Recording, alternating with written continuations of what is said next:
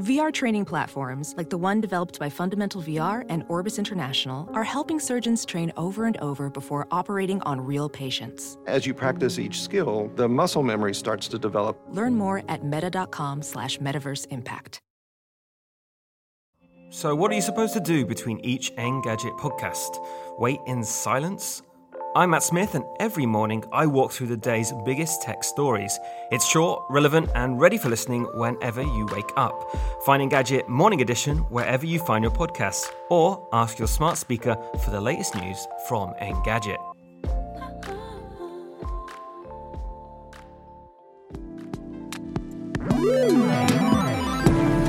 What's up, Internet, and welcome back to the Engadget podcast. I'm Senior Editor Devindra Hardawar. I'm Deputy Editor Shirley Lowe. Hey, hey.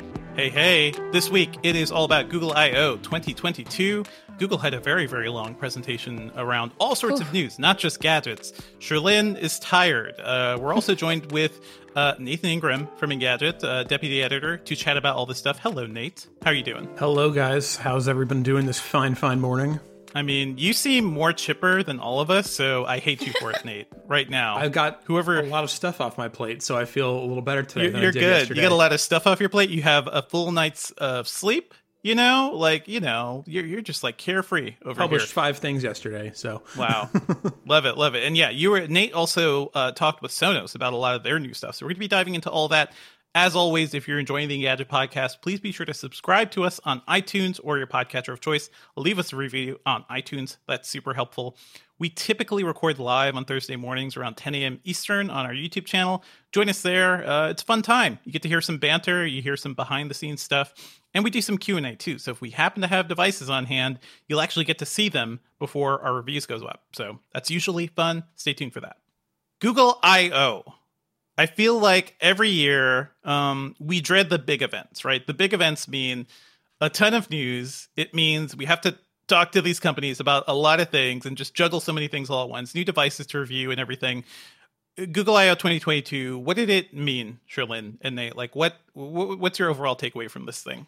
I have had this question asked of me a lot in the last few hours or in the hours after I/O, and it was very much like when I had time to sit down and think about it. I think barring the surprise, which was the return of basically Google Glass, I was very underwhelmed. I mean, like, look, we knew we were going to see a lot of machine learning flexing. We knew we were going to see a lot of like search stuff and like probably some of the Pixel hardware, and we did get all of that. And I just wasn't blown away yet by anything. One of our YouTube chat viewers pointed out that like it seemed like it was mostly about translation, which is not a bad thing. But then, like, is that it?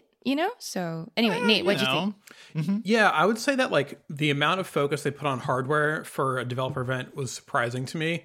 I like how they're teasing hardware stuff like the Pixel 7 and the Pixel Watch ahead of time. It's interesting. They did this, I think, a little bit last year. They did an early drop of the Pixel 6. Like, they showed some renders and said it was coming. Yeah, they showed the Tensor first, yeah. Yeah, and I like that they're doing that because it kind of, like, gets ahead of the leakers a bit. Yep. So, like, it seems like a smart strategy to me. But yeah, from the software and, like, other side, the first 90 minutes of the presentation, it felt a little less impactful to the normal person than some I/Os are. Which is fine. This is a developer conference. Yeah. It's okay. Yeah. This isn't meant to necessarily sell a widget to you, right? As far as like big company developer events go, like I feel like Apple treats WWDC in a way that's both a consumer product event and also really shiny stuff for developers.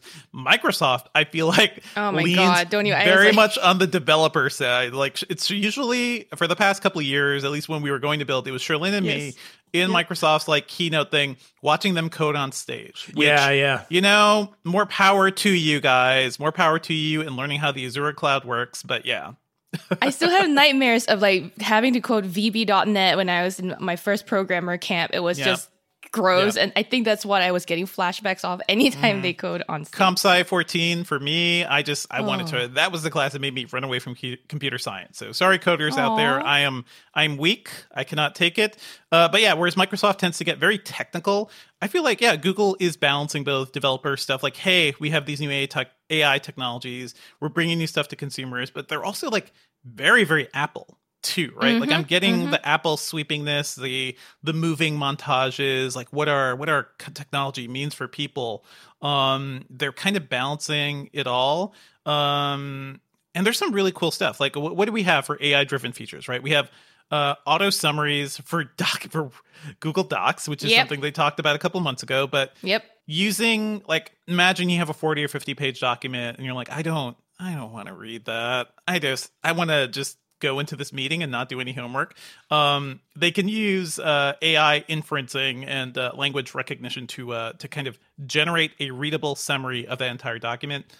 We need to see this in action. The language tool that's in DocSet is trying to, like, police your language, basically. Like, the thing about helping you... Oh, telling you to sound nicer or something? To sound nicer. Wait, really? And then, like, yeah. Is that live now?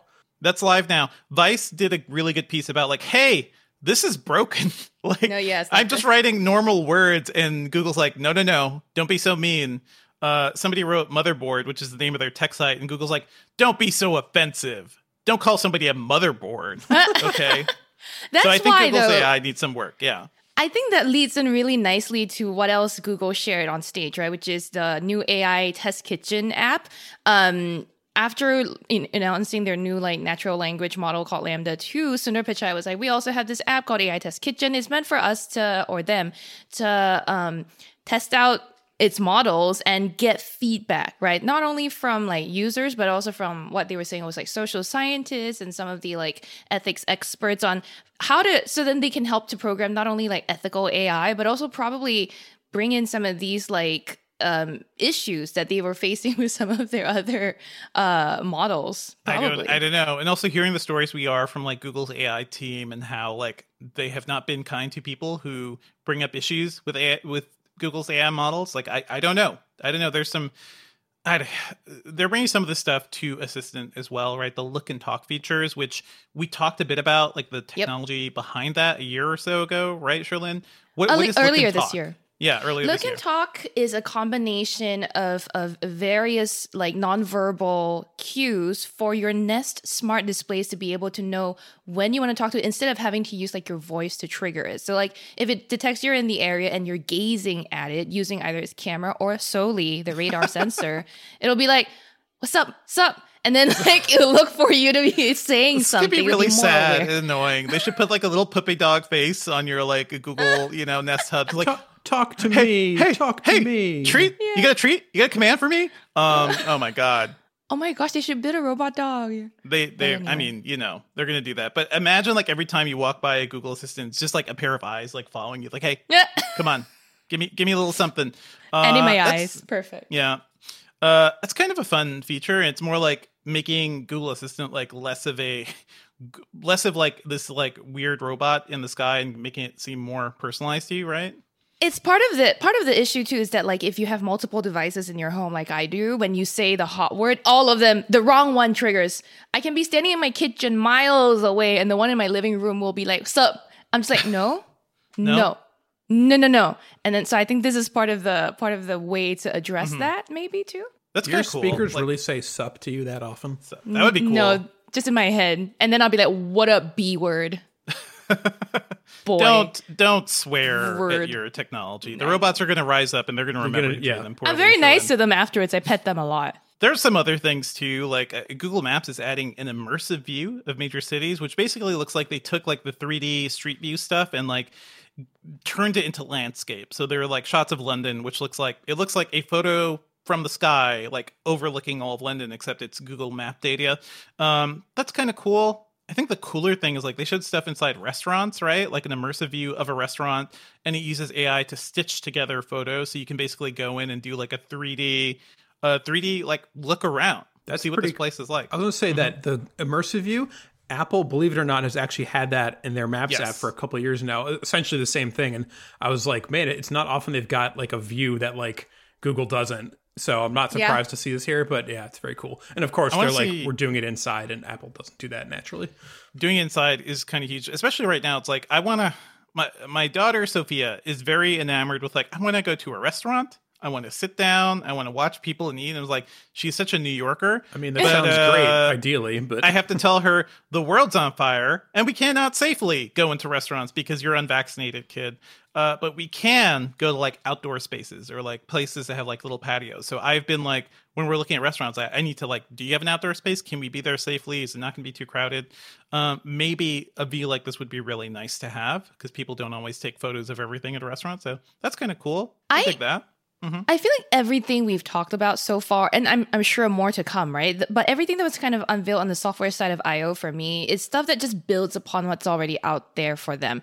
This immersive view thing builds on what they were already doing with indoor spaces and doing with their AR and AI views, not AI views, AR and their live views. So I that's why I think it felt overall underwhelming to me. Like everything was just built upon something that was already announced earlier. Even Look and Talk, right? So good. Yeah, I was just saying you could probably say the same about their Google Wallet as a thing again, which like obviously it has been, but they're just like, we're gonna like rejigger this a little bit once again, and because like, we saw that Apple's having such success. Maybe I don't know. Yeah, and speaking of Google Wallet too, it's like there's a lot of things like, hey, you're just doing everything Apple Pay has now, right? Like state IDs and everything, Vax cards. I'm like, so much of this event was them just basically doing features that Apple has had for a while, which is kind of a thing. The Pixel Buds getting a bunch of like AirPods-esque Find Me features and active noise canceling, fast switching. Yeah. Fast switching is like why you would buy seamless switching. Yeah, seamless switching is like why you buy AirPods if you have iOS devices because it's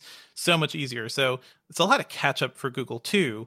And you did not like the one more thing, right, Trillin? Or I actually didn't mind the one more thing. I do feel like we're sort of wading into the hardware section. So I want to just point out really quick that speaking of Apple, they also didn't hesitate to throw in a shot to be like, yes, our whole show. They didn't even say this part. I'm saying it. Yes, our whole show is about copying Apple. But when it came to RCS, they were very much like, we think every phone maker. And look, I love Google. People at Google know I love Google. Almost, but I mean, I think it's funny. I just don't think that in a keynote where people are observing that much of your features are following in the footsteps of your biggest rival company, that you're also like taking this pot shot at them. It's kind of weird. Yeah, don't take pot shot. Well, I don't know. I would rather they lead with like good features. Like they were talking about RCS, right? Which is like the rich text messaging, like the iMessage-like features for Android. And they're like, it would be nice to have interoperability with every platform. That would be nice, but don't be and so also desperate. with end-to-end encryption on RCS, they're allowing for that between platforms. I think that I agree it's important. I'm just like, cool. This is cool. Before we do hardware, I was going to say one other cool thing that they mentioned was open sourcing all their skin tone research. Yes. I think that's super good. That's super good after being the company whose AI model was like the example of bad AI modeling for dark skin tone. So that's something, I guess. They've been working on this Real Tone project for a while now, like at least for years that I know of. And open sourcing it, I think, helps. The fact that they worked with this Harvard researcher to come up with this scale that apparently is being very well received is good. And open sourcing that even better. So I hope it doesn't mean like it's open source now. We don't have to do this work anymore. I don't want that. Yeah. That has been a thing. A lot of companies have done like, hey guys, we open source this. It's up to you now to make this better. I'm like, no, you're the one with all the research or the resources. You need to keep working on this, and we will build on what you're working on. But you still got to do the collaboration. So I hope so. I hope that is the thing. Before we get into all the like nitty gritty of the real devices we're going to be getting, what's up with Google Glass? I feel like that came right at the end. I had to run out, so I didn't see that full part. But it's back. It's back. Gosh, okay. That's going too far if you ask me. I don't think it's back. It's not. No. Yeah. Nate, you can go ahead and I can talk about it. I was going to say, so like what they showed off was a pair of AR glasses, and it seemed to be like tailor-made specifically for translation, right? You could see, you would hear what someone is saying to you in a language and translate it to the language you want and put it on the screen for you, which seems pretty cool if you ask me. Mm-hmm. There's no camera on the device as far as I can tell, which is, I think, was probably the biggest pushback to Google Glass, right? Everyone was like, oh my God, there's a camera on it that you can just like turn on at any time. It's a lot of that. Yeah. So I see this as like, I also missed part of it because I was like wrapping up a post or something. And I saw the translation happening on the screen. I saw that there was a person that was using sign language to communicate who said that this was helpful for them. And I think my immediate question was that like, this is really great for those use cases. As someone who like is a multilingual person, I can see it being helpful too. But I was worried that like it again leaves out a certain group of people. Like, what do we think about people who don't read, who are illiterate in certain languages? Like, for example, if someone is like speaks Mandarin but doesn't read Mandarin, and then like when you're translating something, and I saw an example of someone like putting Mandarin characters on the display. I was like, well, not everyone. I know a lot of my friends speak it, but they don't read it. So that's not going to work. Is there an audio component that plays out back to them? That's kind of what I missed from the description of these glasses. Nate, do you know there's a speaker? I didn't see anything about audio, but again, this really is like just super teased this. early days, Yeah. right? So Yeah. So I think Google's still working it out. I will say though that like given all the developments lately in like wearable, like in the frames department, right? We got Echo frames, we got like Razer's glasses. Those are more like open ear speaker devices. I think Google looked at that and was like, you know what? We don't need the camera. Like there's a lot of ways to make this work. So I like that they removed the camera. I don't think we really need it. It's so to be clear, this is not Google Glass. This is like next generation AR glasses, and that we're seeing this from a lot of companies, like you said, Trillin. So to me, it's just interesting to see like these look like normal glasses. They can give you some cool on-screen display info. The translation hook is a really interesting part, right? Like imagine if you could like take these things and travel the world and get decent translation for like just you go to a restaurant or something and simple commands, simple things like to help you navigate things. That's really cool. Yeah, I hope this all leads to something. I guess it's way too early to tell. Mm-hmm. I know. Speaking of too early to tell, like one of the things we would need to know too is how much they would cost. So yeah. It's not clear if this is going to be like a consumer focused thing. I could see this being really useful for like people in certain industries or like in certain work situations, right? But I don't know if this is the kind of thing they expect to get, wide consumer adoption. And again, obviously super early, so they probably don't even know. Yep. I mean, that's basically what HoloLens has been doing for a while too, is like purely like enterprise work, business work. It's barely a consumer product, and Microsoft is just leading into the business side of things. I am waiting to see like who's going to make the good stuff, the good consumer stuff. Facebook is taking a real push. I have those sunglasses somewhere, the Ray-Ban sunglasses, and I have not put them on since I tested them because they're not polarized. Don't sell me Ray-Ban. Don't sell me sunglasses that aren't polarized, guys. Sorry, I like the good stuff. So all these companies are trying different things. It'll be interesting to see what Google does here. Mm-hmm. So in 5 years, we will probably have effective AR glasses from like Apple and Google and everybody. Like, are you guys looking forward to this thing that's going to be coming, or are you already dreading it? Because we're surrounded by notifications. I also kind of just want to turn off. Instead of like seeing more. I still don't know quite what the like killer app use case is here. Like, I don't know what would make me compelled to like actually go in on this yet. Nobody has quite explained that. I see from this stream, Nate, that you're a glasses wearer. One of our YouTube audience members, Brian, Buddy305 Love, said it is the glasses would be cool if you already wear glasses or don't already wear glasses. That's the thing, right? And it's like, I don't currently wear glasses, so when you talk about a compelling use case, it would need to be extra compelling for me. Absolutely sure. To put them on. Yeah. But you know what I say to people who don't wear glasses? I don't care. I've had to live with these things my entire life. Yeah. So let's make them fun. Good for you. Good eyes. What? I lasered the heck out of them. Come on. Oh. Anyway. That's fun. I might do that someday. But you're right. That is a good use case. I mean, the glasses have become kind of a fashion thing among, the hipster the blue folks. Light, like, yeah. And the blue light stuff, but also I know people with good eyes who just wear like frames to like give them a look. I feel like those people should be punched in the face. Now the glasses wearers are in charge. Now we can bully you all. Yes, exactly. Can I unlaser my eyes?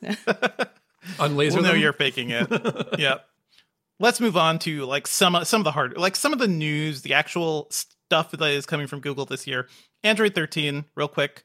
It's more Android, I guess. Yeah, we don't even. I don't think we heard anything new from Android 13 yesterday. Right. Honestly, wait. Let me give you the themes of Android 13, enabling you to do more with your phone at the center, but also your phone not at the center. Also extending your phone beyond to watches, tablets, and more.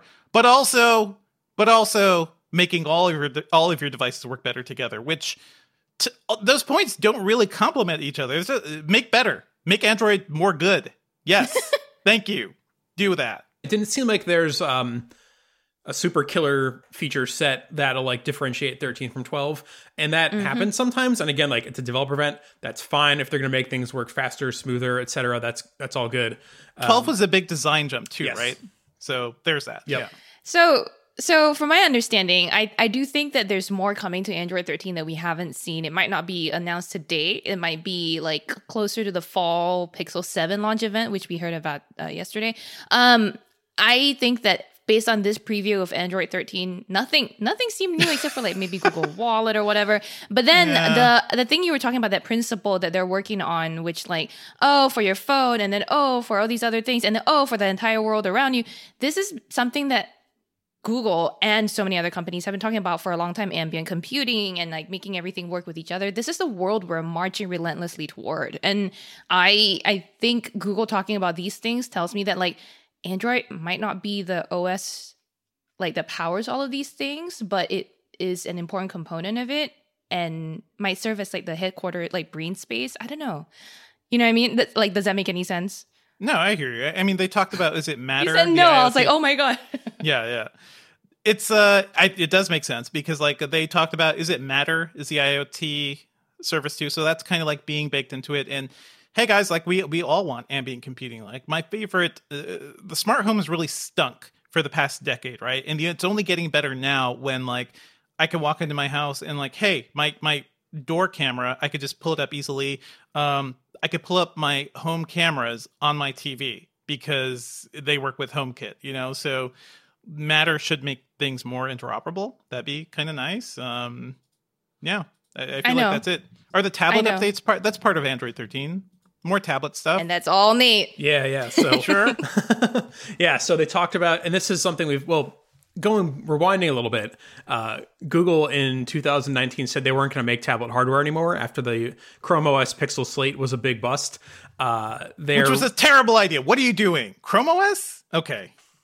They're reversing course on that. They're going to make new tablet hardware next year. Apparently, they're going to take a whole, the better part of a year to get it out there. And there's no details on it except that it's going to be like a larger screen, premium sort of device, an iPad-ish device. Did they give a name? Is it Pixel Slate or Pixel Tablet? Pixel Tablet. Which it just looks like the Nest screen. It just looks like the ripped home. It off. Yep. Yeah, they ripped it off. What, you need a year to prepare that, guys? I've been really angry with the way Google has handled tablets because I was really into Android tablets when they first launched. Like they were cheap, they were more accessible than the iPad early on, and then Apple has just made the iPad like cheaper and more capable. Right. And Google's like, I don't know about these tablets, you guys. Like, I don't know how to build. I don't know how to make software for tablets. I don't know how to produce them. And they really left up to Samsung and Amazon to like really take over the Android tablet and they've market. done a decent job of that, I would say. Those two companies, but nobody else. But they did talk about, from the software side of things, well, the knock on Android tablets has always been, right, that the software is not optimized. It's just like big phone interfaces blown up for a big screen, looks like garbage. Google said that they're going to make about 20 of their apps optimized for big screens. So they're leading the way there, which I think is smart. And they also mentioned huge partners like Facebook, TikTok, and Zoom, who are also redesigning their apps to work on larger screens. So between Google and then those developers, go ahead, Sherlyn. By Facebook, do you mean Instagram? No, they specifically said Facebook. Yeah. So...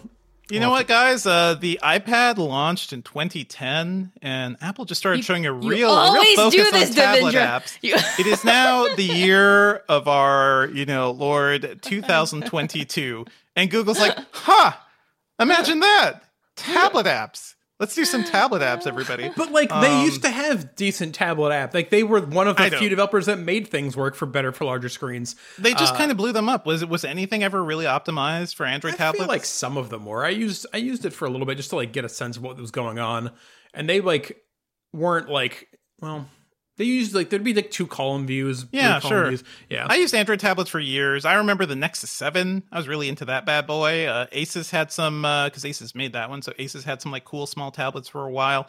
Yeah, the 7 was good because it was small enough that it was okay that the apps were just blown up, right? Exactly. Like it was basically a bigger phone, but it was fine. It was perfectly fine and usable. Samsung's original Galaxy Tabs, the Tab S, like once they started putting OLED into everything, I was like, those are beautiful looking screens. And then, yeah, I felt like Google has let us all down. Hopefully, I'm going to be hopeful here that in 2023, 13 years after the iPad launched, Google's going to be like, hey, tablets are a good idea. Let's make some more tablets. They said that people want this, which I guess is I think the interesting thing is I'm like, do they though? Like I wouldn't have expected. I'd be like, I didn't think anyone cared if there weren't Android tablets anymore. But hey, more competition is better. So I wonder if maybe they were looking over it on the iPad side of things and they're like, oh, okay, those are selling a little bit. I don't know if they've been paying attention to the earnings or not because they're actually not like they're kind of on and off. But to point out too, not to keep bringing in our YouTube chat too much, but there's 2 good comments on there. One is that Buddy305 Love was like, haha, Android L is about to show iPad OS how it's done. LOL. You very optimistic, buddy. Okay. And then Ruindig was like, somebody said that the Pixel tablet with the white bezel is out of date. Yeah, I don't really know what's going on with that design over there, and with the iPad already being bezel-less, more or less. It's like, well, it depends. Again, like the base iPad is not bezel-less; it has a big thing. If you go iPad Air, then you have like a really nice premium one. iPad Pro that's more premium. It is just funny to me that Google's basically still trying to figure out like how do I make a basic tablet, you guys? Like, it's just them wandering around the street. Like, guys, tablets, how do they work? From a hardware how do they work? From a hardware perspective, the Pixel Slate was actually really, really nice. Yes. So, like, they could just release that again and it would be fine. Yeah, if only they didn't saddle it with garbage software. Dev, don't forget, like, hardware side, like, Google did make the Pixel Slate, those really expensive Pixel Chromebook, the original Pixel books. Like, they're good at making really ridiculously expensive hardware with really atrocious software sometimes. Yes. But I will say, with them having slapped the Pixel branding on this tablet, I think that's what we're expecting, right? Like maybe not base level hardware, but as the perfect so-called, like their way of putting it has been like their Pixel devices have been their canvas for their ideal expression, so-called, of Android, aka Pixel UI. So I'm actually more interested in seeing what Pixel UI looks like on a tablet. Yeah, and there's going to be lots of links. And I think there's going to be a lot of links between, like they talked a lot about all these devices working well together. So I'll be interested to see like how they make that happen. Mm-hmm. You know what people are really getting into tablets now. It's like I bought my mom and dad a base iPad, and now they take it everywhere. They use it all the time. Like they never actually use the gifts. I get them, but that's one thing. They're like, wow, yes, okay. Like I can FaceTime my grandchildren, and they look bigger.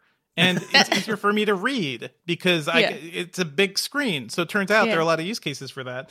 The Pixel tablet right now looks fine, but I would love to see like a smaller one, like an 8 or something. The minis, the minis, and like let's go hard. Google's like, we're doing a lot of great software for foldable phones. You're not responsible for any of those foldable phones, right? You guys are lucky that Samsung is so desperate for attention that they're using Android to build, foldable phones.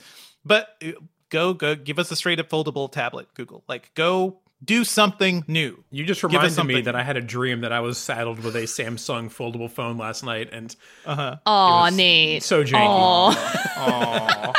This is what we dream about. It's very very sad. It's like sad. In my head. But, okay.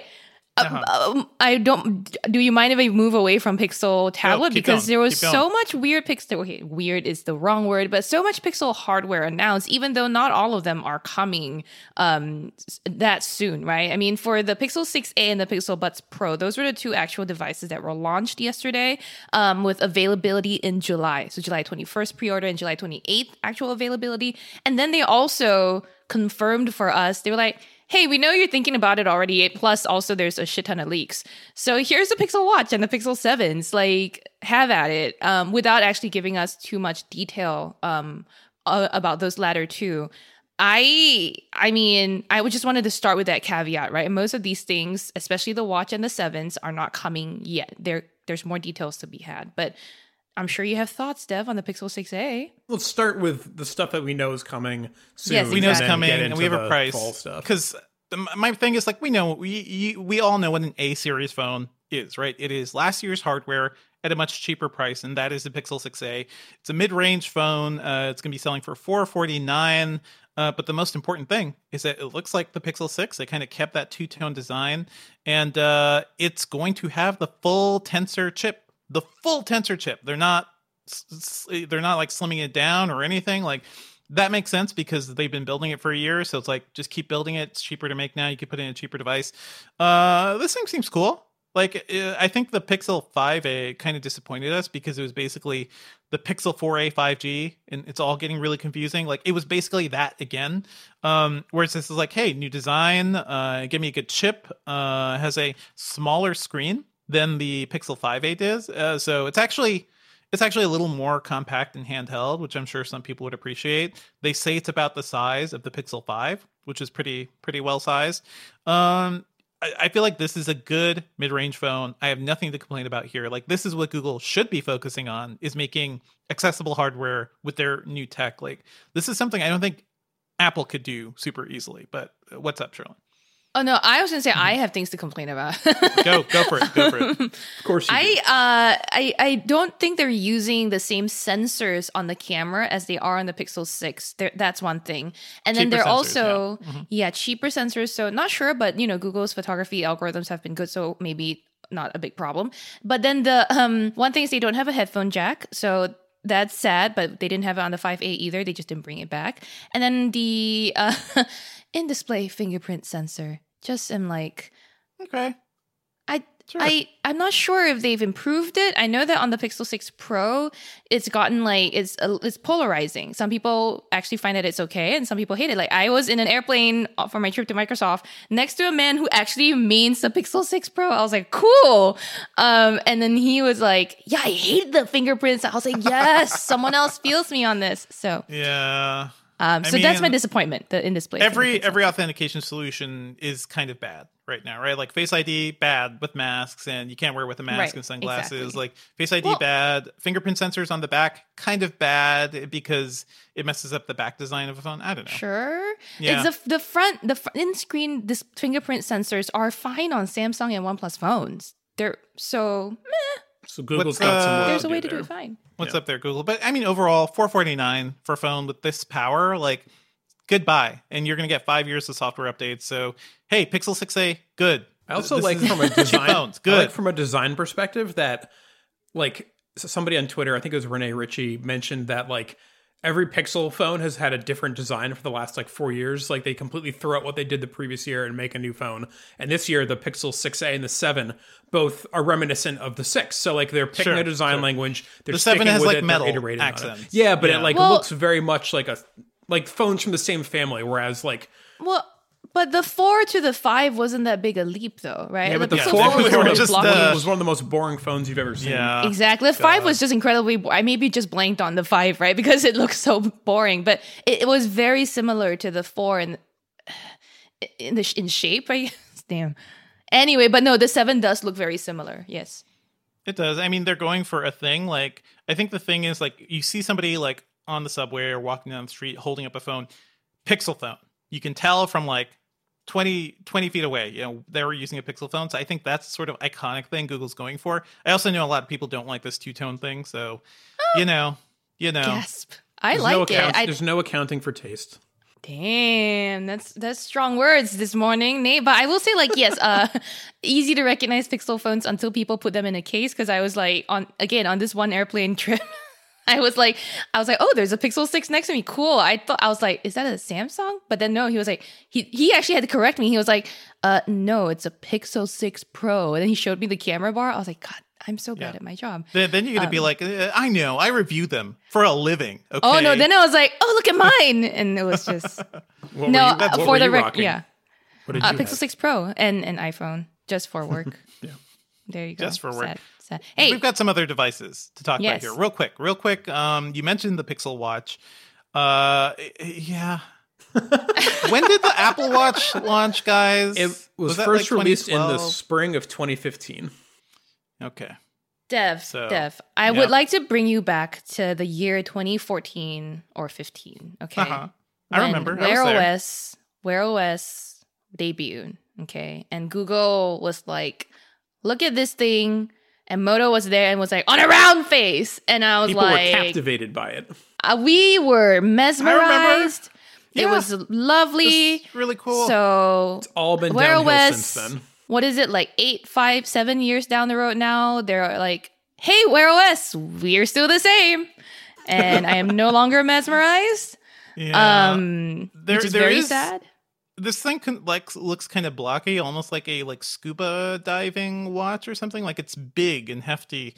I don't hate the design. It's just like, guys, what have you been doing for so long? I hope the software is better. I hope they can get the third party apps going.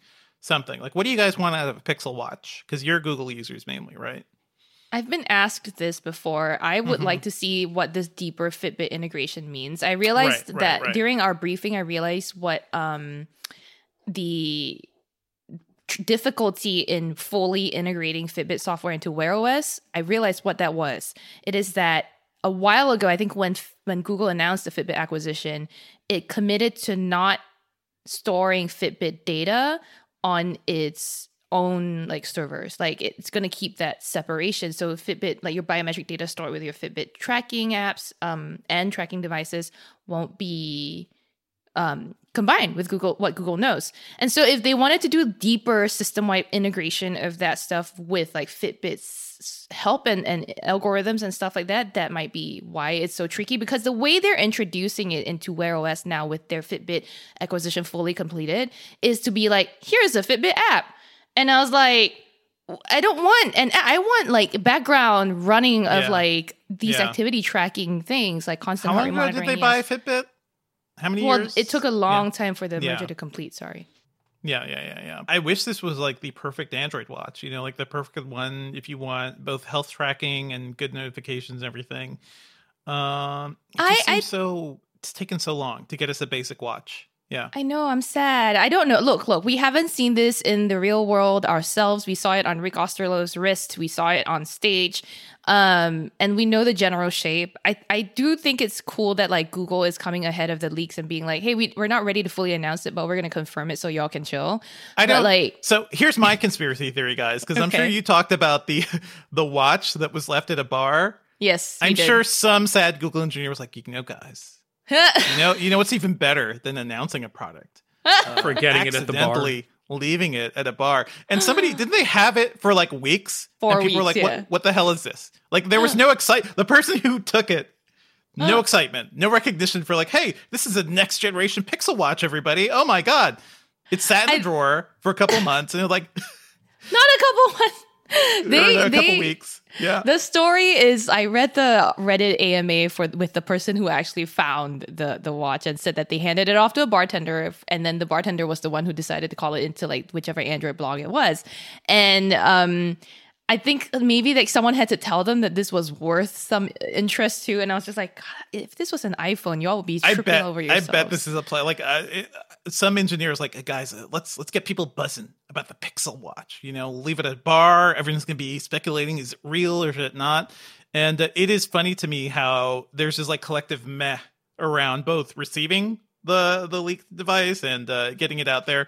Were people even excited once the leaks started being written about? I don't know. There was, because it's been rumored for so long that there was a little bit Yeah. of buzz about it, actually being confirmed. But yeah, it's been Pixel Watch has been a thing for 2 years that we've been talking about. I think Longer than Yeah. that, almost. I feel since before before I joined Engadget, they were talking about a rumored Pixel Watch. No, I feel that's cray. maybe since Wear OS was announced, that was my old job, and then Yeah. afterwards, That was kind of the thing. All right, so finally, Pixel Buds Pro. Apple basically made the AirPods Pro, or Google basically made the AirPods Pro, right? I don't know. Yes. I have more hope. Well, okay, sure. It's not a bad thing. I don't. It's not a bad thing. Make a table of AirPods Pro features and Pixel Buds Pro features. It's more. I think it's almost one to one. Yeah. The design is kind of different from at least my understanding. Yes. Right. So yeah, that's what I like about the Buds Pros. The design looks better to me. Also, really good battery life. Supposedly, we'll see how that plays out. But the AirPods Pro are. 2.5 years old now, I think. So you got to figure they've got a new one in the pipeline for this summer or fall. So I mean, and secretly the Beats Fit Pro are the Apple ones you should be getting, everybody, because those rule and they work a little better, even though they have a worse case. But Pixel Buds Pro, what they got? Active ANC. Noise cancellation. Find me. It can make noises when you lose them. Fast syncing, basically the entire table of AirPods Pro features, right? Kind of there, except more things. So that's kind of cool, I guess. Is it like touch controls too, right? Like, because if I'm not wrong, the AirPods Pro are like you squeeze the thing. That's correct. Or that's the AirPods, right? Okay, cool. So I prefer the touch surface interaction for the buds, but I wonder how that works with exactly like wind. Anytime wind touches any of my like earbuds, they're dead. That's it. So we'll see. That's it. I like the squeezing because it does kind of avoid you can't go back and forward. Well, you could go forward with AirPods, but you can't like control volume and stuff. So it's like that's what Siri's for, yo. Yeah, that's what Siri's for. Right. That's what Google Assistant's for. But like anytime you start doing touch and it's not like an actual like big thing, I feel like it's messy. Sony does a lot of touch controls on their stuff, and I love Sony, but those things don't work as well. So anyway, are you guys excited for the Pixel Buds Pro? I think it's a good product for them to have because they had like the Pixel Buds second generation, which like were a little fancier than the Pixel Buds A series, but those didn't last very long. So they've only had like a relatively speaking, budget option.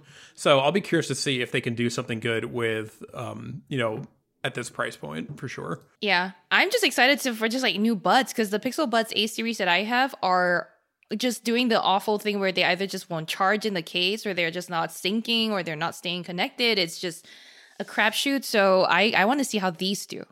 Hopefully they're better. I ran my AirPods Pro through the laundry a few weeks ago. Still good, right? No. I did it a couple of times. I've done it with I did it a couple of years ago with an old pair of AirPods and they still worked. But one of them, the audio quality is severely compromised. So I think they have really finicky microphones. So I got AirPods Pro a couple of years ago, and I think they got wet at some point, and now it's like a little bit of crackling if you turn on noise canceling, like some stuff. So hey guys, these things are not foolproof. They are tiny little computers in your ears. So it's a miracle they kind of work at all. I'm looking forward to hearing these things. Anything else you guys want to mention from Google I/O? Like broader takeaways, like now that we have everything. Still kind of boring, kind of what you expected. Is it like a big step forward for Google in any way? It felt very iterative to me, which is fine. Again, which is fine. As we said, these aren't things meant to be like, oh my God, we just reinvented the wheel here. It's just, it was a good event. It was long, a little longer than I'd like. Yeah. Iterative is a good word. I agree with that. Like, I think underwhelming was my first word for it, but I think iterative is actually a better description. Because the things that we actually might be more curious about just aren't things that they were actually launching at the show. Things like the Pixel Watch or even the Google, not AR glass, but like glasses type of thing. So we'll see. Everything else is just like, great. We're still in the middle of the pandemic too, so it's like it's hard to do anything right now, especially for a company like this that may have relied on people being together and working on products. It was really seeing the audience there was like a kind of shocking moment to me, to be honest. I've been so used to like just seeing the blank empty stage that I was like, oh damn, they're like, at least it's an outdoor auditorium, right? So it's like they can get away with a lot of that, but I was still like icked out watching a lot of people in masks there. I'm just more talking about like making these things, it's like it is easier to make a device when you can get in a room with people and design together and build prototypes and whatnot. So I'm not going to be too harsh on any company at this point because it's amazing. Like we can keep going as a society, and hopefully we can just keep going. Stay tuned for our reviews of this Google stuff coming soon. I assume not so soon. I don't think Pixel 6a would be soon. I mean, it's more than 2 months away. So not too soon. Well, stay tuned. Start reviewing Sherlyn. Start reviewing Sherlyn, please. Yes. Please.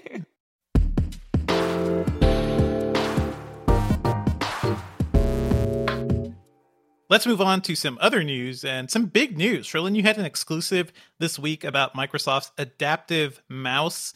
You actually traveled to Microsoft's, corporate office last week. I like this. It was a big secret thing too, because like I was like, Cherlynn, what are you doing? Where are you going? She's like, don't talk about it. Shh, hush, hush. Everyone's gonna tell. What did you see, and what is the adaptive mouse? I last week flew to Redmond in Washington State. And yeah, definitely like that's why last week you didn't hear from me in part. And I warned Devendra and Ben, I was like, if y'all mentioned I'm traveling whatsoever, I will have your heads. I went You're to such see a paranoid freak sometimes. Yeah, you went really hard. I'm like, I don't think anybody really cares. Like, no one's going to scoop you on this weird mouse, Cherlynn. I know. No one's going to scoop you. I was so scared Verge would be like, why is she flying? Let's stalk her. Like, I just don't know why. But I want to, like, I went to the campus in Redmond, Washington, and checked out the new adaptive mouse kit, actually. So if you recall, Microsoft in about 2017 launched the Xbox Adaptive Gaming Controller. And that was designed to just help people with different, like, disabilities be able to game with a tool that meets their needs, right? So with a mouse, an Xbox controller isn't something that non-gamers really pay attention to, but with a mouse, I feel like everyone that interacts with a laptop, a PC, would use a mouse. And I feel like or some sort of like input interface like that. Exactly. Like mouse-like. Yeah. Exactly. Like it's sort of a cursor. Like, you have an idea what a cursor on a desktop looks like, right? So the adaptive mouse at its core is this 2-inch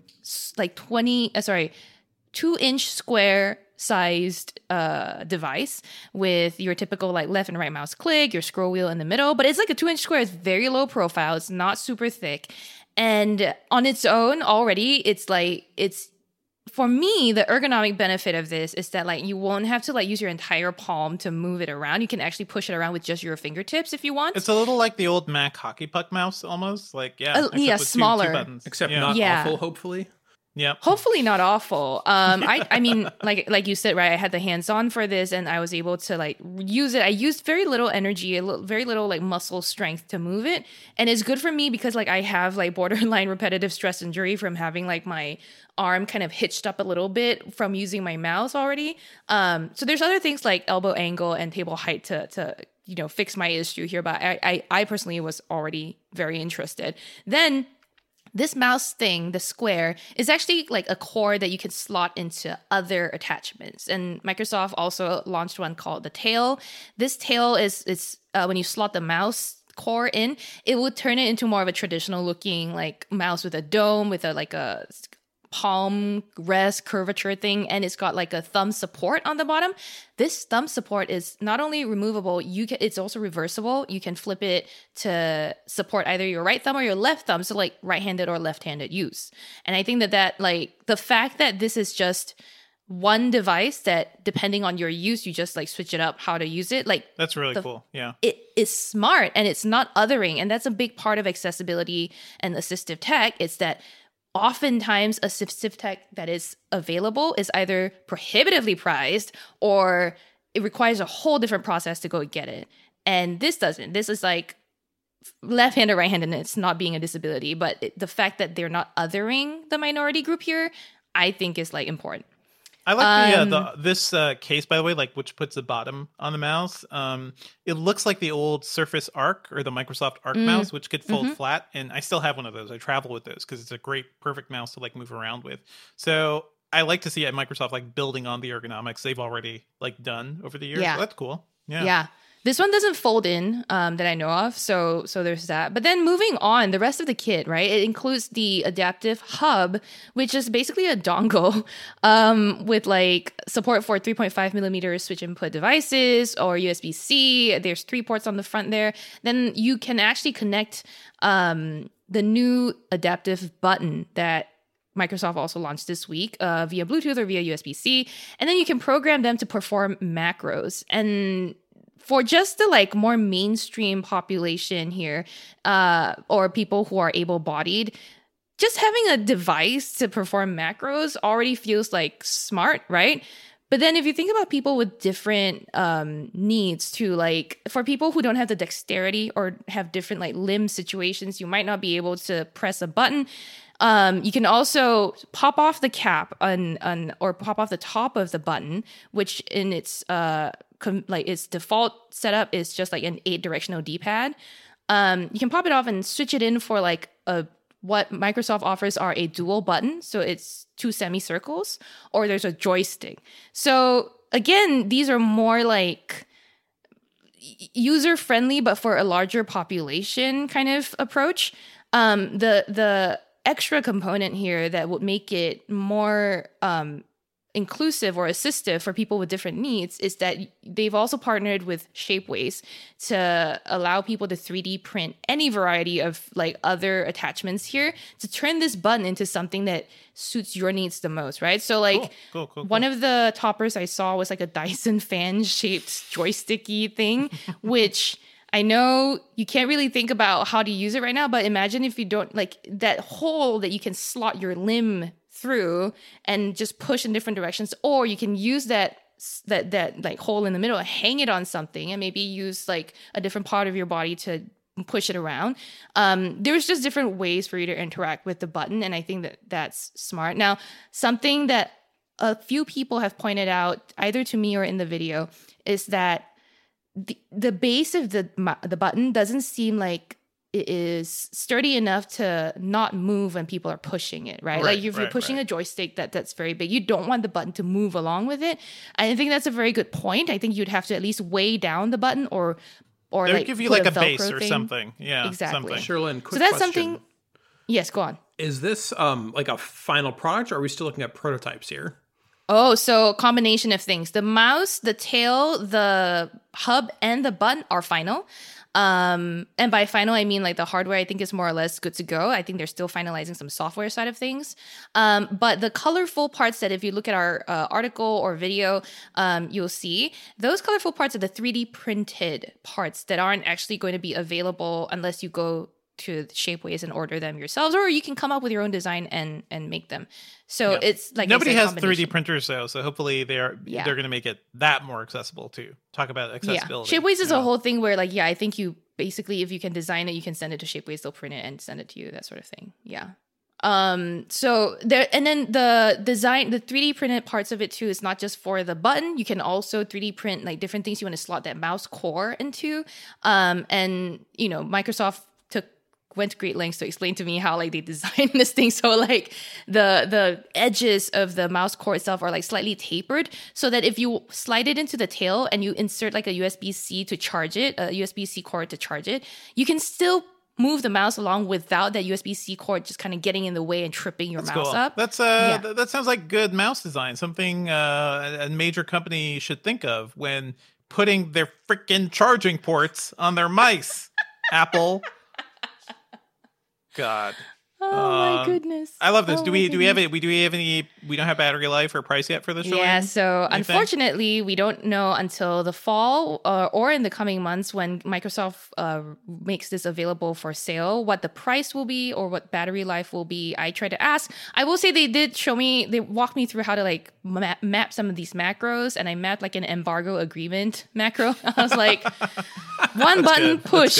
One push of the button opens. I need to make that a hotkey. Reply window. Exactly, and then another push is I agree to the embargo. Please send. And then another push sends the Here's my shipping address. Yeah, here's my shipping address. Yeah. Oh my god, so many good ones. So many.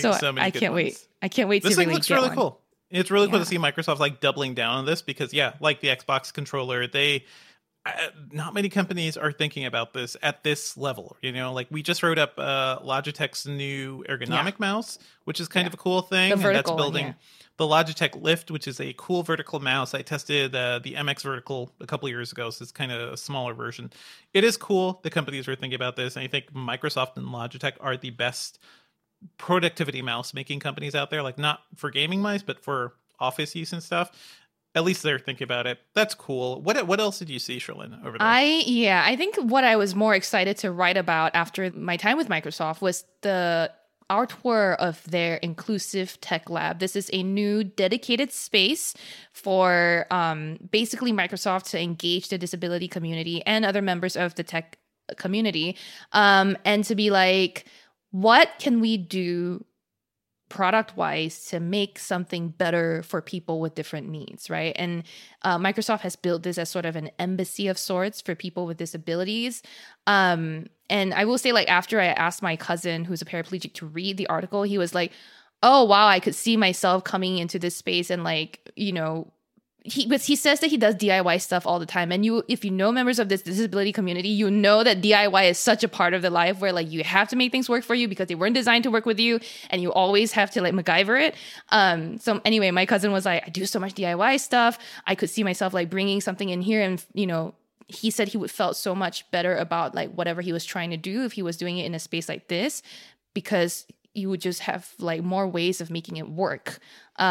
So anyway, we took a tour. You can read the full details on Engadget.com. I don't know if we have the time to go into it here, but this space is very carefully designed to cater to people with different needs. It's like anything from even the surface texture of the floors, the tactile differences between areas, to double motorized doors that are ADA compliant. So very often when you have ADA compliant doors, they only open one door, and that is wheelchair width. But if you have a wheelchair and you're also, like, pulling, like, a bag, or, like, you have a bulky item with you, then, like, good luck getting through. Like, it's, yeah. So, or if you're in a bigger chair, yeah. Exactly. So this has, like, a double motorized door entry, which is great. And then there's a sensory area that's visually just very stimulating, and it's part of Microsoft's early efforts to get to know what stimulation and neurodiversity have to do with and for each other. So there's that too. I could go on, but I think are they opening this up to the public? Are they inviting people? Like, how is the lab going to work? Do we know? Yeah. So I believe that, like, it is two things, right? One is we can look back to how Microsoft has engaged people with the Xbox Inclusive Tech Lab, because they did have a space that's about half the size before when they were designing the adaptive controller. Microsoft told me they had, like, invited things like people like designers of inclusive clothing or members of Congress. They've invited in to talk about designing inclusive voting booths. So it feels like that's partly outreach. So I think Microsoft has a list of people they want to reach out to invite to the space, but also I believe you can submit a request. I don't have the exact email address to submit a request. I think you might be able to find that on the Microsoft website. But one of the things that the Inclusive Tech Lab team member said was, he was like, oh, I think my inbox is just going to be swamped with requests now. So I think that people do have to submit some sort of request to go in. That's cool. I mean, it would be cool if, like, it was open enough for people to pitch ideas. Like, hey, I wish this thing did this or worked like this, and Microsoft could actually bring people in and have them help out a little. That's what I think is, like, you get the, like, it's technically open to the public, but in the sense that you have to maybe make an appointment. You know what I mean? Yeah, it's hard to, like, go to a corporate, and they're, like, out in the middle of nowhere too. Like, they're not. It's a trip from Seattle to get there. It's really cool. I'm glad you got to do that trip, Cherlynn. We did a couple of years ago. It was Dana and me, Dana Woolman, our editor in chief. We did a visit to the Surface Design Lab over there. It's always cool to see, like, people just dedicated to thinking about this device and, like, all the pieces that go into it. Yeah. Did they show you the so I prepared some, like, I took a lot of videos from my time on the campus because we did a whole day thing. Okay, so, like, here's a bit of behind the scenes. We met them at, like, 10 a.m., 9:30 a.m. we arrived, and then we took a tour of the whole campus first because they had decided they were only going to show us the actual goods at, like, 3 p.m. or something. So we toured the campus, a lot of trees, a lot of trails. I was so happy. It's my happy place. Tree houses. I'm sure you saw that too, Devindra. And then they took us to, like, the places that I think are on their tours, right? So, like you said, the Surface Lab, the Xbox area, they took me to this quietest room in the world. It's, like, certified the anechoic chamber.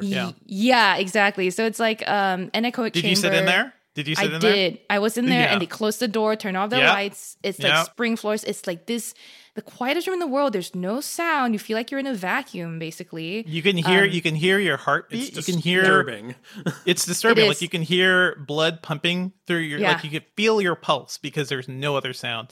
Yeah. They had to carve out, like, a space for it within the building. Like, it's separate from other parts of the its walls don't touch things basically, right? And it's like it's kind of amazing. We left our former video lead Kyle in there to shoot some video, and he was in there for a couple of minutes. He came out, he was like, just it was like went through an out of body experience or something. You have to be mentally prepared to enter the void, you know. Yeah, we also saw like on their their prototyping center. So like there was like almost like a factory floor with CNC machines, laser, like water jet, that sort of thing. We saw all sorts of prototyped like keyboards and Xbox controllers, all of that stuff too. It was just fun. And I do think that Microsoft conducts these tours from time to time for visitors. So it's not just an experience that only I was able to have. So hopefully y'all can actually I wish they opened it up more to more people in general, but this is cool. Cherlynn, like what else do we have to look forward to from the Inclusive Tech Lab at this point? I would say like with this dedicated space and Microsoft's like obvious determination to make this work, I wouldn't be surprised if we saw Microsoft really just like lead the way in building inclusive products. I wouldn't be surprised if the next Surface event would have something like that. I also, by the way, want to shout out that the one of the Inclusive Tech Lab team members, he like has a prosthetic hand, and so he's a one-handed use case, and he had like a Surface Duo as like his interaction device mostly, and the way he used it, I had never thought of it this way. I never thought of the Duo 2 this way, which is he flipped it so that both of the screens were sort of facing out, right? And he just like had it hanging off of his arm on one arm, and then with the other hand he was able to use it, you know. Cool. And so like you couldn't do that with a smartphone, but the dual screen device you could. So I thought that was pretty interesting. I was also thinking like when we were talking about Pixel Watch stuff, I'm like, Google, let's go a little hard here. Let's push it. Like where's my bendable OLED screen that could go all the way around my wrist or something like that? Like we've seen that, but not Google. We've seen it. It's not Google and has not worked out so well so far. But that's cool. Glad to hear you had a good trip, Cherlynn. We're going to be hearing more about this Inclusive Tech Lab down the line. And hopefully, I want to see this mouse. Like, I want them. Yes, I hope they can like release this thing, and let's get our hands on it. You know what, guys? I like Microsoft input devices, and I'm not afraid to say it. And it's because they think of things like this. So, down with that. Let's move on to some other news. RIP iPod? RIP iPod. RIP. Apple has announced that they're going to discontinue the iPod Touch soon. They're pretty much going to be selling it out. You can get one while supplies last, but this is it. This is the last iPod. It's been 20 years of this thing. Nate, you're the like audio nerd and music device nerd. How do you feel about this? I mean, it's clearly inevitable, and we've also had this conversation multiple times. Like first when they discontinued the iPod Classic, which was like kind of the first real sign they're like, oh, we're kind of getting out of this game. And then I think it was 2017 they discontinued all the other iPods except for the Touch. And they haven't updated the Touch in a few years. It still has like a tiny 4-inch screen. So yeah, very inevitable, very logical, but also like one of those things that makes you stop and sort of like assess like an era, right? Like from 2000, it's been 20 years, 2001, 2001 to now. And I think for a lot of people like my age, probably within, give or take 5 years, the iPod is like a huge thing in that it was like this transformative music experience, but also, a gateway drug into a resurgent Apple. Whereas and the beginning of the end for the music industry too, in a way too, right? Like that was the end of album sales or CD sales pretty much. Yeah. Because they had cracked the code. Cherlynn, like, do you have any, first of all, I'm not even ask where you were when the iPod came out. God. Oh no. Singapore. That's where I was. Yeah. Do you have, but what grade, what age? Do you have any iPod memories? Yeah. Or at least like the early stuff. Where, like, how did you approach the iPod? I had the one, I don't know the model names. I was young enough to not know the model names, I guess. Don't tell us how young. Don't tell us. I know. I don't remember either. I started with the one where you could engrave the back, but I think they all could. With the tiny, like, I want to say 2 to 3 inch screen up top, and then the wheel at the bottom, the big wheel. Probably a Nano, if I had to guess. It was the size of an iPhone, I want to say. Okay. So So it's a full maybe on classic. Yeah, full on classic, iPod. Yeah, so a full on iPod classic where like you would like drag your thumb around the wheel to kind of like scroll through things. Gosh, I love that thing. Like I loved it. I was going from, but no, hated it. Let's be clear. I loved my MP3 players. I had so many different ones. I had my Discman. My Discman was one of the first things I bought myself with my own money, and I love from saved up allowance. I wasn't working, too young to work. Anyway, after having did you ever have an MP3 CD player, Sherlyn? Like it's a CD player that played the MP3s off the discs. So you could put like 700 songs on those it. were the shit. Yeah. Yeah. Interesting. No, I did not. Breaking your brain right now? Yeah, you are. Yeah, that is the late 90s. That was, and I remember actually, I think the first place I saw one is I was watching like Screensavers with Leo Laporte or whatever show he was doing at that point, and they brought on one of these things. It was like, I don't have a portable CD player. And I was in high school at the time, but I would love to like throw all my like MP3s and MP2s onto a disc, because then you'd have hundreds, thousands of songs on like a 600 many? Because they're just you just put the files on there, so it's you like a 3 megabyte, 5 megabyte, 10 megabyte. You burn a CD. You use the storage for the files instead of like the music format. Okay. Exactly. Oh, that's we never had that. Wow. But like, think about the You definitely had navigation that. challenges of trying to get through like several hundred songs on a CD. It was a mess. Yeah. Like if I wanted a single song, it was a disaster. Awful. But hey, so we were coming from there. We came from the world of Discman to these weird MP3 CD players, which was like a stop app. Mini disc was never a big thing in America, although looking back, I really love the design of those things. They're so cute, They're so cute, but you had to record in real time, so it's like the usefulness of a digital thing not there. Then the iPod came out, and there were other MP3 players before. Creative had a bunch. Rio had some. I had an iRiver. A little iRiver stick that was like I remember that. 128 megabytes. But the iPod came out, and it was a big deal. You could store tens of thousands of songs, right? Yeah.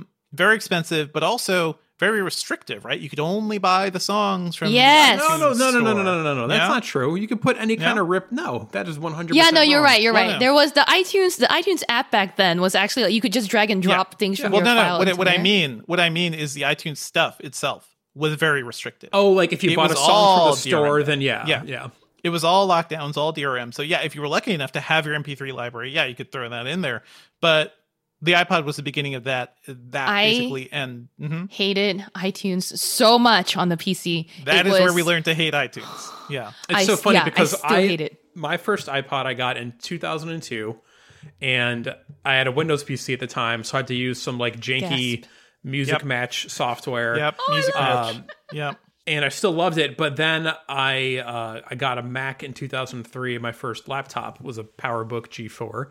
And I was like, oh my God, this is so much better, which it was at the time. And then that was before iTunes got to be this like bloated monster that did too much. And on Windows, it was never all that great. But like in the 2000s on a Mac, it was pretty dope. Good for you. I've never had a Mac until I came to America, and so that was way later in my life. But I remember before that too, while we're being nostalgic for a moment, like I just before I got an iPod, I would stock up on blank CDs to burn my music because I had my Discman, and the thinking of all that waste, like that material So that much has waste. just my mom has been on a bent to like get rid of all my stuff recently. She's like, look at all these CDs. I'm like, mom, sentimental value. I burned a stupid amount of CDs. Me too. Just so many. Yeah. And then then we just stopped all of a sudden. Remember Buddy CD 305 burners? Love. Anyway. Buddy 305 Love in the chat room points out something I recall. This is what I was thinking about. Nate. The iPod did not take MP3s. You had to transcode them. That's not you had true. to convert them. That's not true. You had to transcode them to AAC. Dev, 100% not true. Incorrect. I don't know. I would bet. you want. I would bet $500 that is not true. You had to convert it, dude.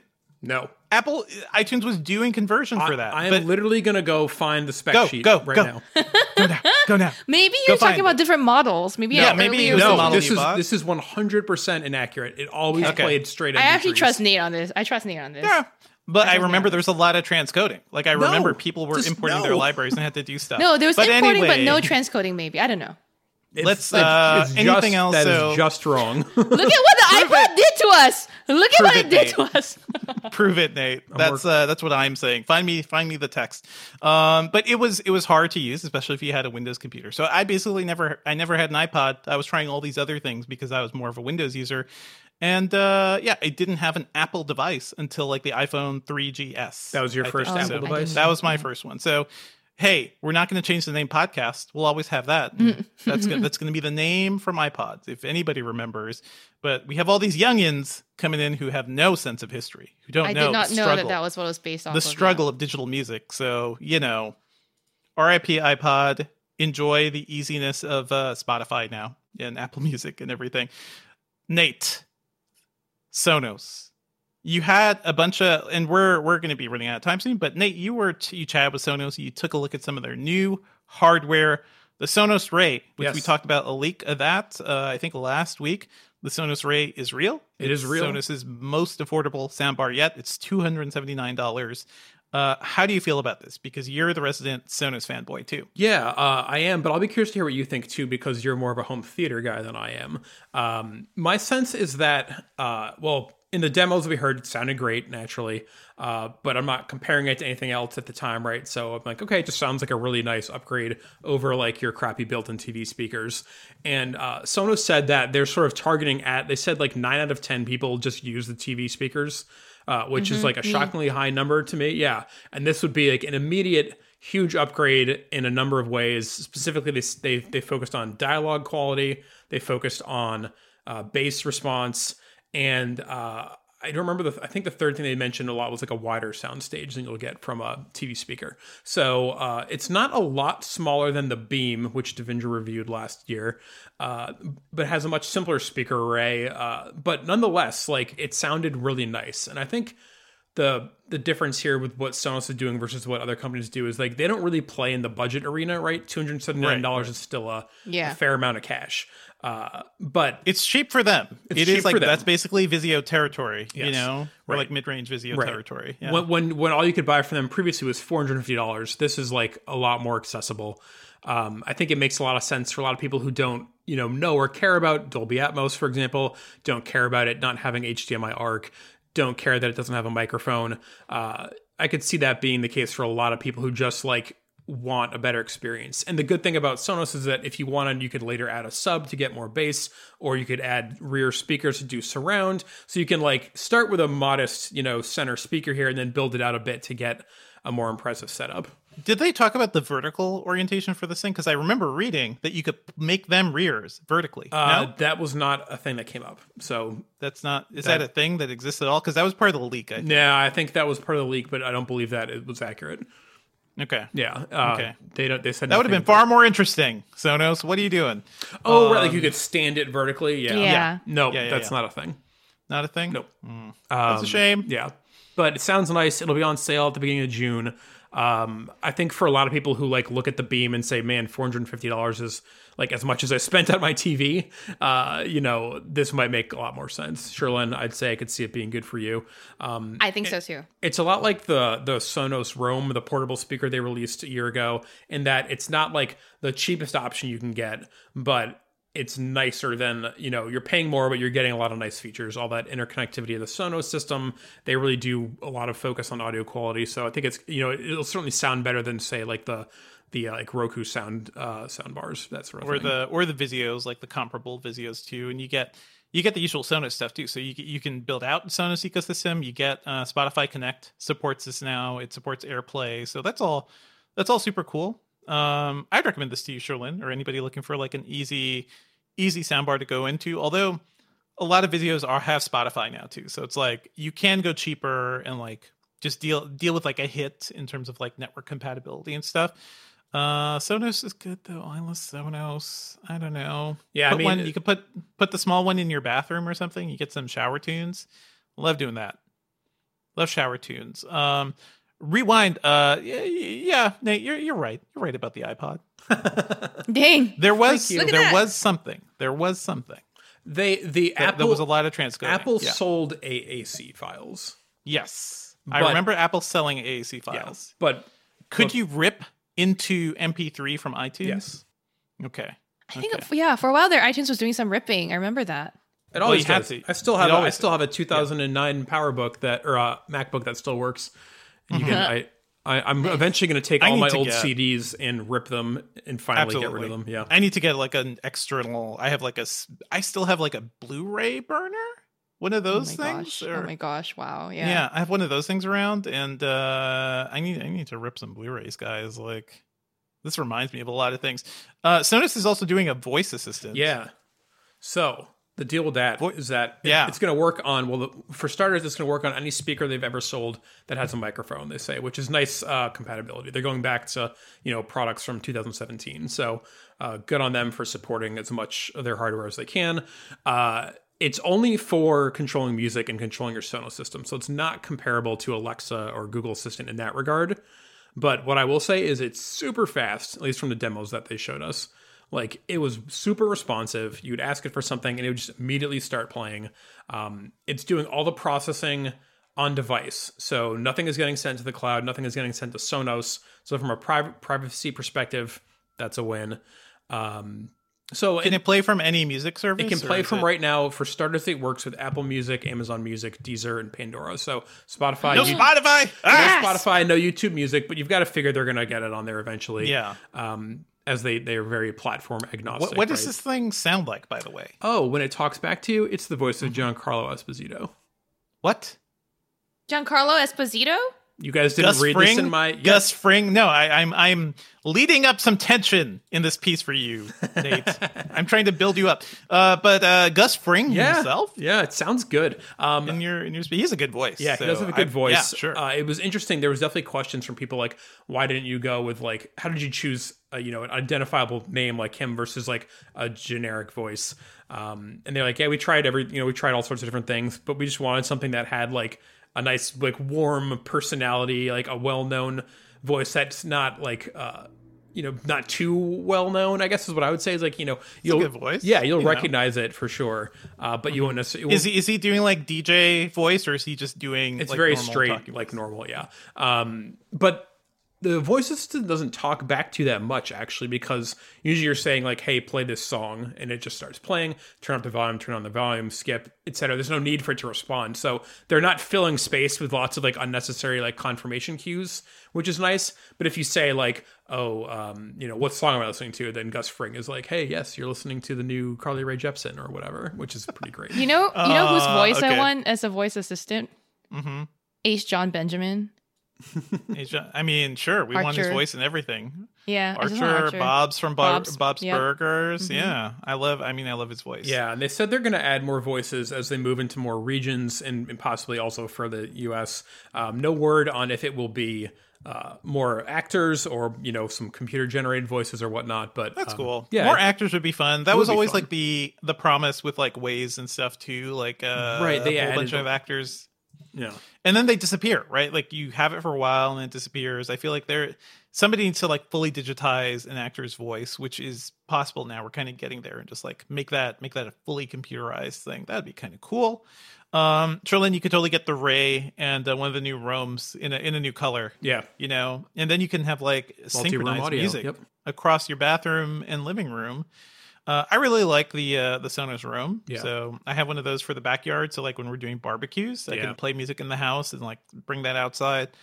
Although part of me wants to go full Sonos Move. So that thing is the big boy. Yeah. It's so big. It's so big. It's so beautiful. Thank you for the Sonos update, Nate. A quick run through of a couple other gadgets. Sony announced the Xperia 1. Xperia 1 Mark 4. 4. Mark 4. Yep. But I hate That's Sony not names. confusing at all. I know. Sony names every time. This is a super powered Android phone. Yep. That is all about having a kick-ass camera. Basically, that's what it seems. It can shoot 4K 120 FPS. It has a built-in telephoto zoom for 85 to 125 millimeter equivalent zoom range. That's pretty wild for a thing like this. This looks more interesting than any Sony Xperia we've seen in a very long time. Like, do you have thoughts on this, Sherlyn? Well, Sony's been doing this thing with their Xperia 1 or Xperia phones for a long time, where it's just going more and more hard into the like vlogging space, right? So this is really like, not only can it shoot 4K at 120 FPS too. Sony's also promising like a really good gaming experience. There's a 120 hertz screen here. You've got like 21 by 9 OLED screen, 6.5 inch, and then also 240 hertz touch scanning rate. So like they're like, yeah, gaming. I'm like, cool. But as with a lot of these Xperia phones, $1,600. What? Sure. What does an iPhone Pro cost? You know, what does a Pro Max cost? That is your you're kind of at that level. This is like a very specific enthusiast level thing. You can also use it as an external display for some Sony cameras. Like that's pretty cool. I have weird gadget love for Sony's cameras. I have an A7C next to me, which is the full frame, the compact full frame. I love their lenses. I think the real question is like, do these lenses, because these are Carl Zeiss lenses on these, like right on the phone, does it actually make a difference compared to the iPhone or to a typical Android phone? Is the sensor size such that it can recognize the differences between these lenses? So I mean, Sony makes the sensors for everybody, so I feel like they should have the leg up here. But that historically has not been true, right? Like we've never really loved these phones. This one seems interesting though. Yeah, I think Sony has had like a decent photography experience. I haven't reviewed an Xperia phone in a long time, so I couldn't tell you like what the recent camera performance has been like.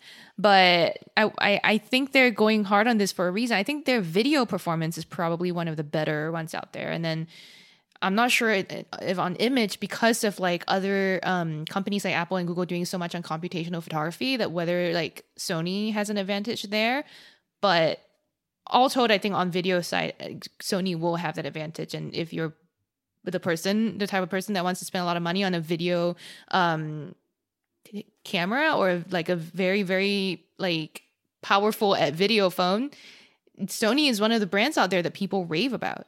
Yeah, makes sense. I mean, Sony's a good brand. I have a lot of problems with them. I wrote a piece about like, will they ever get back to their like glory days? And Sony corporate was very pissed off about that. So okay. When you write something that makes a company call you the next day, you're doing something either a complete failure or a success. I don't know, everybody. But this phone seems cool. Buddy 305 Love points out that it has a headphone jack, which is pretty dope. It does have a headphone jack. I mean, fact. Sony knows what's up. Sony will. I feel like they will be the last company still building phones with headphone jacks after a certain point. Good on you, Sony. Really want to quickly shout out, Intel announced some new 12th generation HX chips that are going to be coming to laptops. And these are just really interesting because these are the first 16-core laptop CPUs we've ever seen. These are based on Intel's new hybrid processor 2 or hybrid design. So it has 8 performance cores and 8 efficient cores. Those efficient cores are about as powerful as like the 10th gen Intel chips, to give you some perspective there. Big boys. These are big boys. They run watt draw, right? Huge watt draw. Base watt draw TDP thermal dynamic profile of 55 watts. They can boost all the way up to 157 watts, which is at that point is basically a desktop. So you'll get like 20 minutes of battery life. A small gaming desktop. So Intel's really aiming for performance here. These things are made for people who do a lot of rendering, and judging from the graphs they gave us, like it's like a minuscule amount of a performance lead over the 12900 HK, which is the like the previous chip. I think that was 14 cores.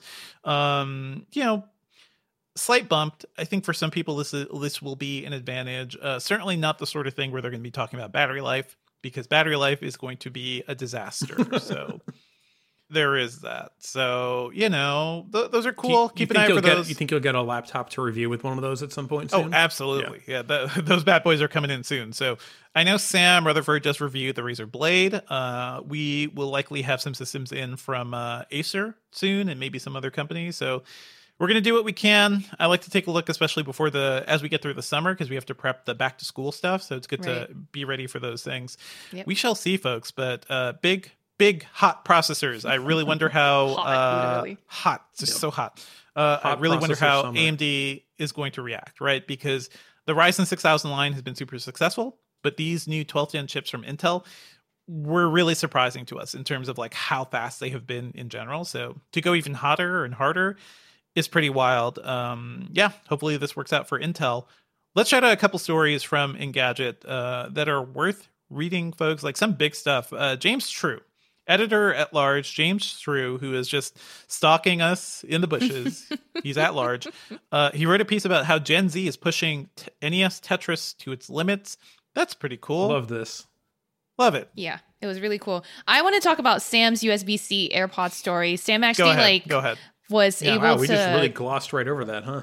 Yeah. Oh, I'm sorry. Listen, I thought you guys were done. Charlene does not know what an NES is. She doesn't I don't know what an NES what is. Tetris is. I know what Tetris is. What is all this ancient stuff? Anyway, check out that piece from James. Yeah. Check out that piece from James. That's fine. That's fine. It's good. It's some good photography, and he did a video of it too. And yeah, no, that was a great video too. I enjoyed the story. I think, yeah. Yeah, my Tetris memories are more Game Boy because that's where that game really took off. But really, it's really interesting to see how retro hardware is still sticking around, and it's cool. And more classic CRTs too. For me, it's like the part of esports that's interesting to me is like I know like there's like a lot of like big esports things, but I like this kind of more obscure, really unusual sort of like old games, old hardware sort of thing. That's what caught it for me. Mm-hmm. But yeah, let's move on to the other story because Sam Rutherford wrote up a new hack, a USB-C hack from engineer Ken Pillinell. He made the first iPhone with a USB-C port a while ago, and now he has introduced an AirPods case with USB-C, which maybe is a little less exciting to me, but okay. What do you think? I just want to say that the backstory here is interesting for me because cool. it's more like Sam has had developed a relationship with this one source and was after the USB-C iPhone, Sam had reached out to confirm some facts and stuff like that. And so this person then afterwards reached out and was like, hey, I made this AirPods because he wants to charge all of his devices with USB-C, which I can identify. I agree. Sure. So anyway, and that's why he made all of his Apple devices USB-C chargeable, including the AirPods. So anyway, that's a little backstory around this article. Obviously, go to Engadget.com to read it. Very cool. That is a good story, and I think we had a good in-depth piece on that too. So really, really dig that. And what else? I think that's Legion 7. I don't know. I don't know what that is. What is Runedic? Okay, Legion so also something else that Sam did was go hands-on with Lenovo's new Legion 7 gaming laptops. He did a hands-on in an article. I just threw in a comment from our YouTube audience members in there about how they thought it was. Oh yes, so, Runedic is a listener. Thank you, Runedic. I just saw text pasted in there. I'm like, what are you doing, Sherlyn? But yeah, the Legion 7 was that was cool. Intriguing gaming laptop. Super cool. Normally we talk about what we're working on, but I think we're all tired. Sherlyn, you're going to be off next week. Nate, nice. Anything you want to mention? Anything you're working on? I am pretty much, now that IO and Sonos are done, my plate is fairly clear. So I'm going to... so you can cover me. Catch up on news, cover all for of Sherlyn. Sherlyn's news shifts, Something like that. I mean, actually... my news shifts are slow. I will say that, probably we will have a review of the Ray soon. So nice. Keep an eye out for that. Very nice. Let's move on to our pop culture picks. And I want to start with you, Sherlyn, because I feel like you always have a secret for us. So what is up this week? All right. I wanted to write about this one, but we don't write about shows that we watch on our own very much anymore. I didn't have time. Anyway, I've been watching this new horror TV series called The Terror on Hulu. Dev, have you heard anything about this? Yeah. Okay. I've heard a lot about The Terror. It's a show I want to watch. I've heard good things, but also it is like a slow-paced horror show. It's not like... Yes. It's not like a big horror movie. Yeah, I have loved it. So I wasn't expecting to. When I watched it, it was on Hulu. The show description. Which season are you watching? I watched both. Okay, both. The two, and Dev is right to point it out because both seasons are just different stories, right? It's almost an anthology, except that there's only been 2 stories so far. So I'm like, it's not really. You're not going to call it an anthology. But I was drawn in by the description of the second season, which is about some supernatural happenings at a Japanese internment camp during the Second World War. But then when I started to watch it, I actually started with the first season because streamers can't get their stuff right. And that's actually a story about this lost Arctic expedition on board 2 ships, the HMS Erebus and the HMS Terror. And that was based on a book by Dan Simmons called The Terror, which, named after the boat, named after the bay they were lost in. And it's just... it's so atmospheric. It's so depressing we'll just get sounds from you for horror reviews. It's so great. It's it's about like just imagine being stuck in the Arctic and something like some supernatural creature stalking your crew. And then also you're running out of food. Also, everything is poison. Also, like there's Inuit people around that some people are racist about too on the boat. So then also people, when people run out of food, you know what they start doing. So anyway, if you're not big on graphic scenes, I would skip the like last 2 episodes. I mean, of the first season. That's entirely why you'd be watching it. Have you seen Yellow Jackets yet, Sherlyn? I have not. I feel like you would be really into Yellow Jackets. Yeah, I think I will. I think I will. I should start that. But it is both a good drama, but also like kind of scary horror, and also really gruesome at times, like inexplicably. So kind of your trifecta. Are you into gore, Sherlyn? You like that stuff? Yeah, I mean, yes, I have enjoyed the Saw series extremely. So there you go. I want to close with like a thought on The Terror, which is that not only does it do horror well, it does some of this social commentary stuff quite well too, where like the second season has George Takei in it. Also Naoko Mori, who I love from Torchwood. She's amazing. Speaking of Torchwood, Jared Harris is in the first season also from Torchwood. Not Torchwood, Fringe. He's from Fringe. From Fringe. I don't know why I'm hearing noise in the background. I think noise. That's freaky. Our live stream is getting a little haunted right now. The thing about the second season is it's based on like Japanese American stories of Japanese American people forced into internment camps during the Second World War out of pure racism. George Takei himself, his family at the age of 5 years old, was taken to one of these camps, and he like lent a lot of input on how to like portray this in the show. And it's just like, it's so eye-opening. And also a lot of the cast members themselves, I have to shout this out. I read an interview with the showrunner where they said, Alexander, who said like it was harder to make sure everyone was cast ethnically accurately, but they did it anyway. And good. I was so grateful for that. But everyone in there spoke fluent Japanese. Everyone in there was like, you can't do a story like that and throw in a Korean actor and be like, you're Japanese now. No. Setting aside Asia's complicated relationship with Japan for a second. Yes. Okay. I just appreciate that the dedication to like accurately portraying what went on. Love it, anyway, love that's my little. George Takei did a stage show too about his like experience at the internment camps. So maybe he'll run that again at some point. But love him, and every time I read about like what this country did to Japanese people, it makes my blood boil. It's not great. But speaking of Asia's difficult relationship with Japan sometimes, I wanted to ask Sherlyn, did you see Pachinko yet? Because I not yet. I saw you recommended it last episode. I was going to shout that out actually too. Yeah. Okay. So good. Have you seen it, Nate? Go ahead. I'm only halfway through. Okay. So I should watch it. Okay. Yeah. Cool. What do you think, Nate? Because I was going to go to you next. For stuff. Well, that wasn't going to be my full pick, but I will just say that I would echo the recommendation. I'm like halfway through it and I love it. It seems extremely well done. I don't know how much it compares to the book in terms of getting all that stuff right, but I know there was some concern from some people who really like the book that I believe the author is not involved in the show, but no, she's involved in the show. Is she? Okay, I take it back. Yeah, I thought that she's like directly like helping to put things together. Oh, too, great. So okay, well, I guess I read that wrong.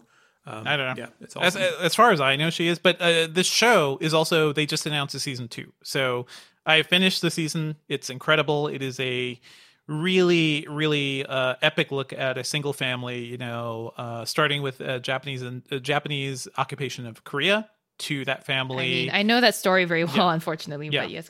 To that family immigrating to Japan, to the grandson of the original like featured daughter being in America. So it's like a genre spanning thing. Really, really interesting and incredibly well made. Just melodramatic, but also I think some great television. What else did you want to mention, Nate? So this is a super random one. I want to shout out the Lego Back to the Future DeLorean,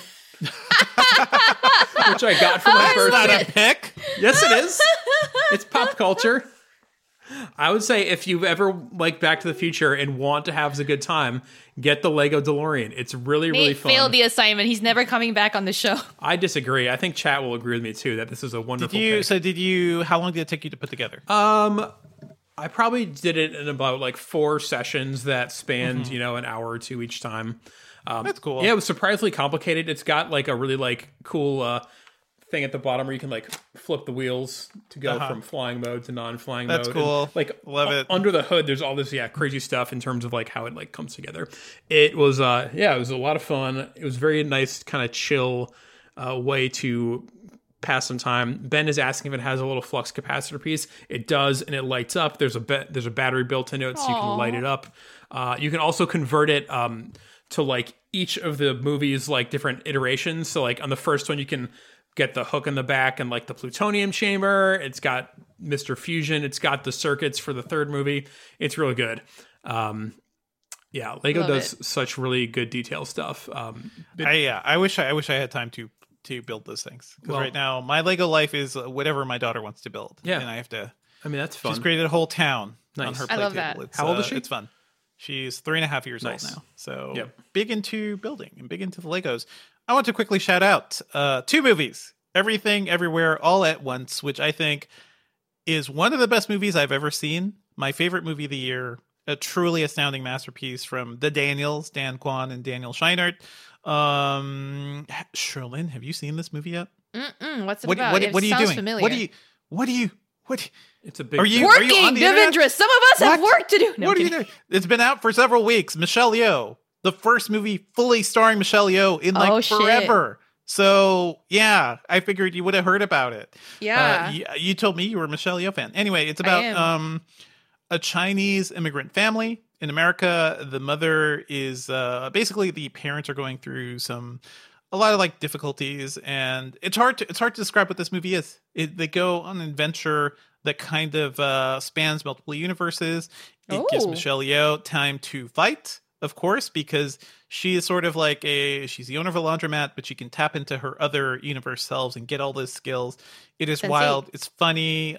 It's very sensate, actually. It's really funny, zany. Like you will not be able to predict where this movie goes. But also one of the most like moving and heartfelt movies I've seen in a long time. Like it has everything. It really is everything everywhere all at once. I like the Daniels a lot. More for like their other work. Ben, our producer, had recently linked the Turn Up for What video thing, and I forgot that they did that video. And that the wildness of that video is essentially in this movie. I did not like their movie, the last one they did, Swiss Army Man, too much, but I thought it was really, really inventive. That was the one with the Daniel Radcliffe corpse. But this movie is perfect. I'm convinced. Love it. And also co-stars Ki Hoi Kwan, who was Short Round in Indiana Jones, like just really, really bringing him back into the world. So love that. And every year for the Filmcast, my movie podcast, I do a top 10 list of what I've seen over the year. This will be my number one, and it's going to take a lot to like really offset that. I also want to shout out Doctor Strange in the Multiverse of Madness, which I'm sure you're going to see, Sherlyn. Spoil all of it. It involves multiverses, just like Everything Everywhere. This movie is so much fun.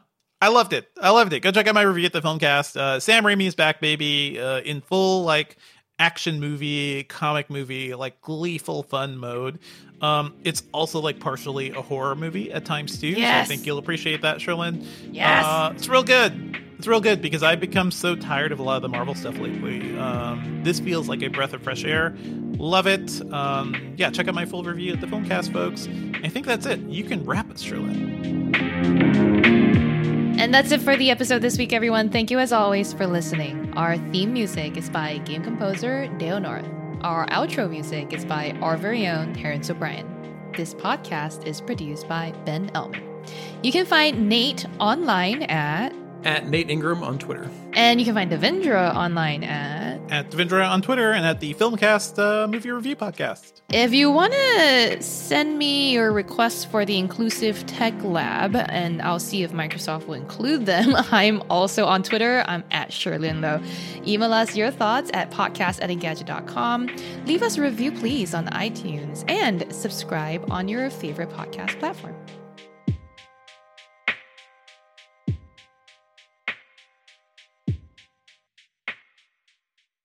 What up, B word?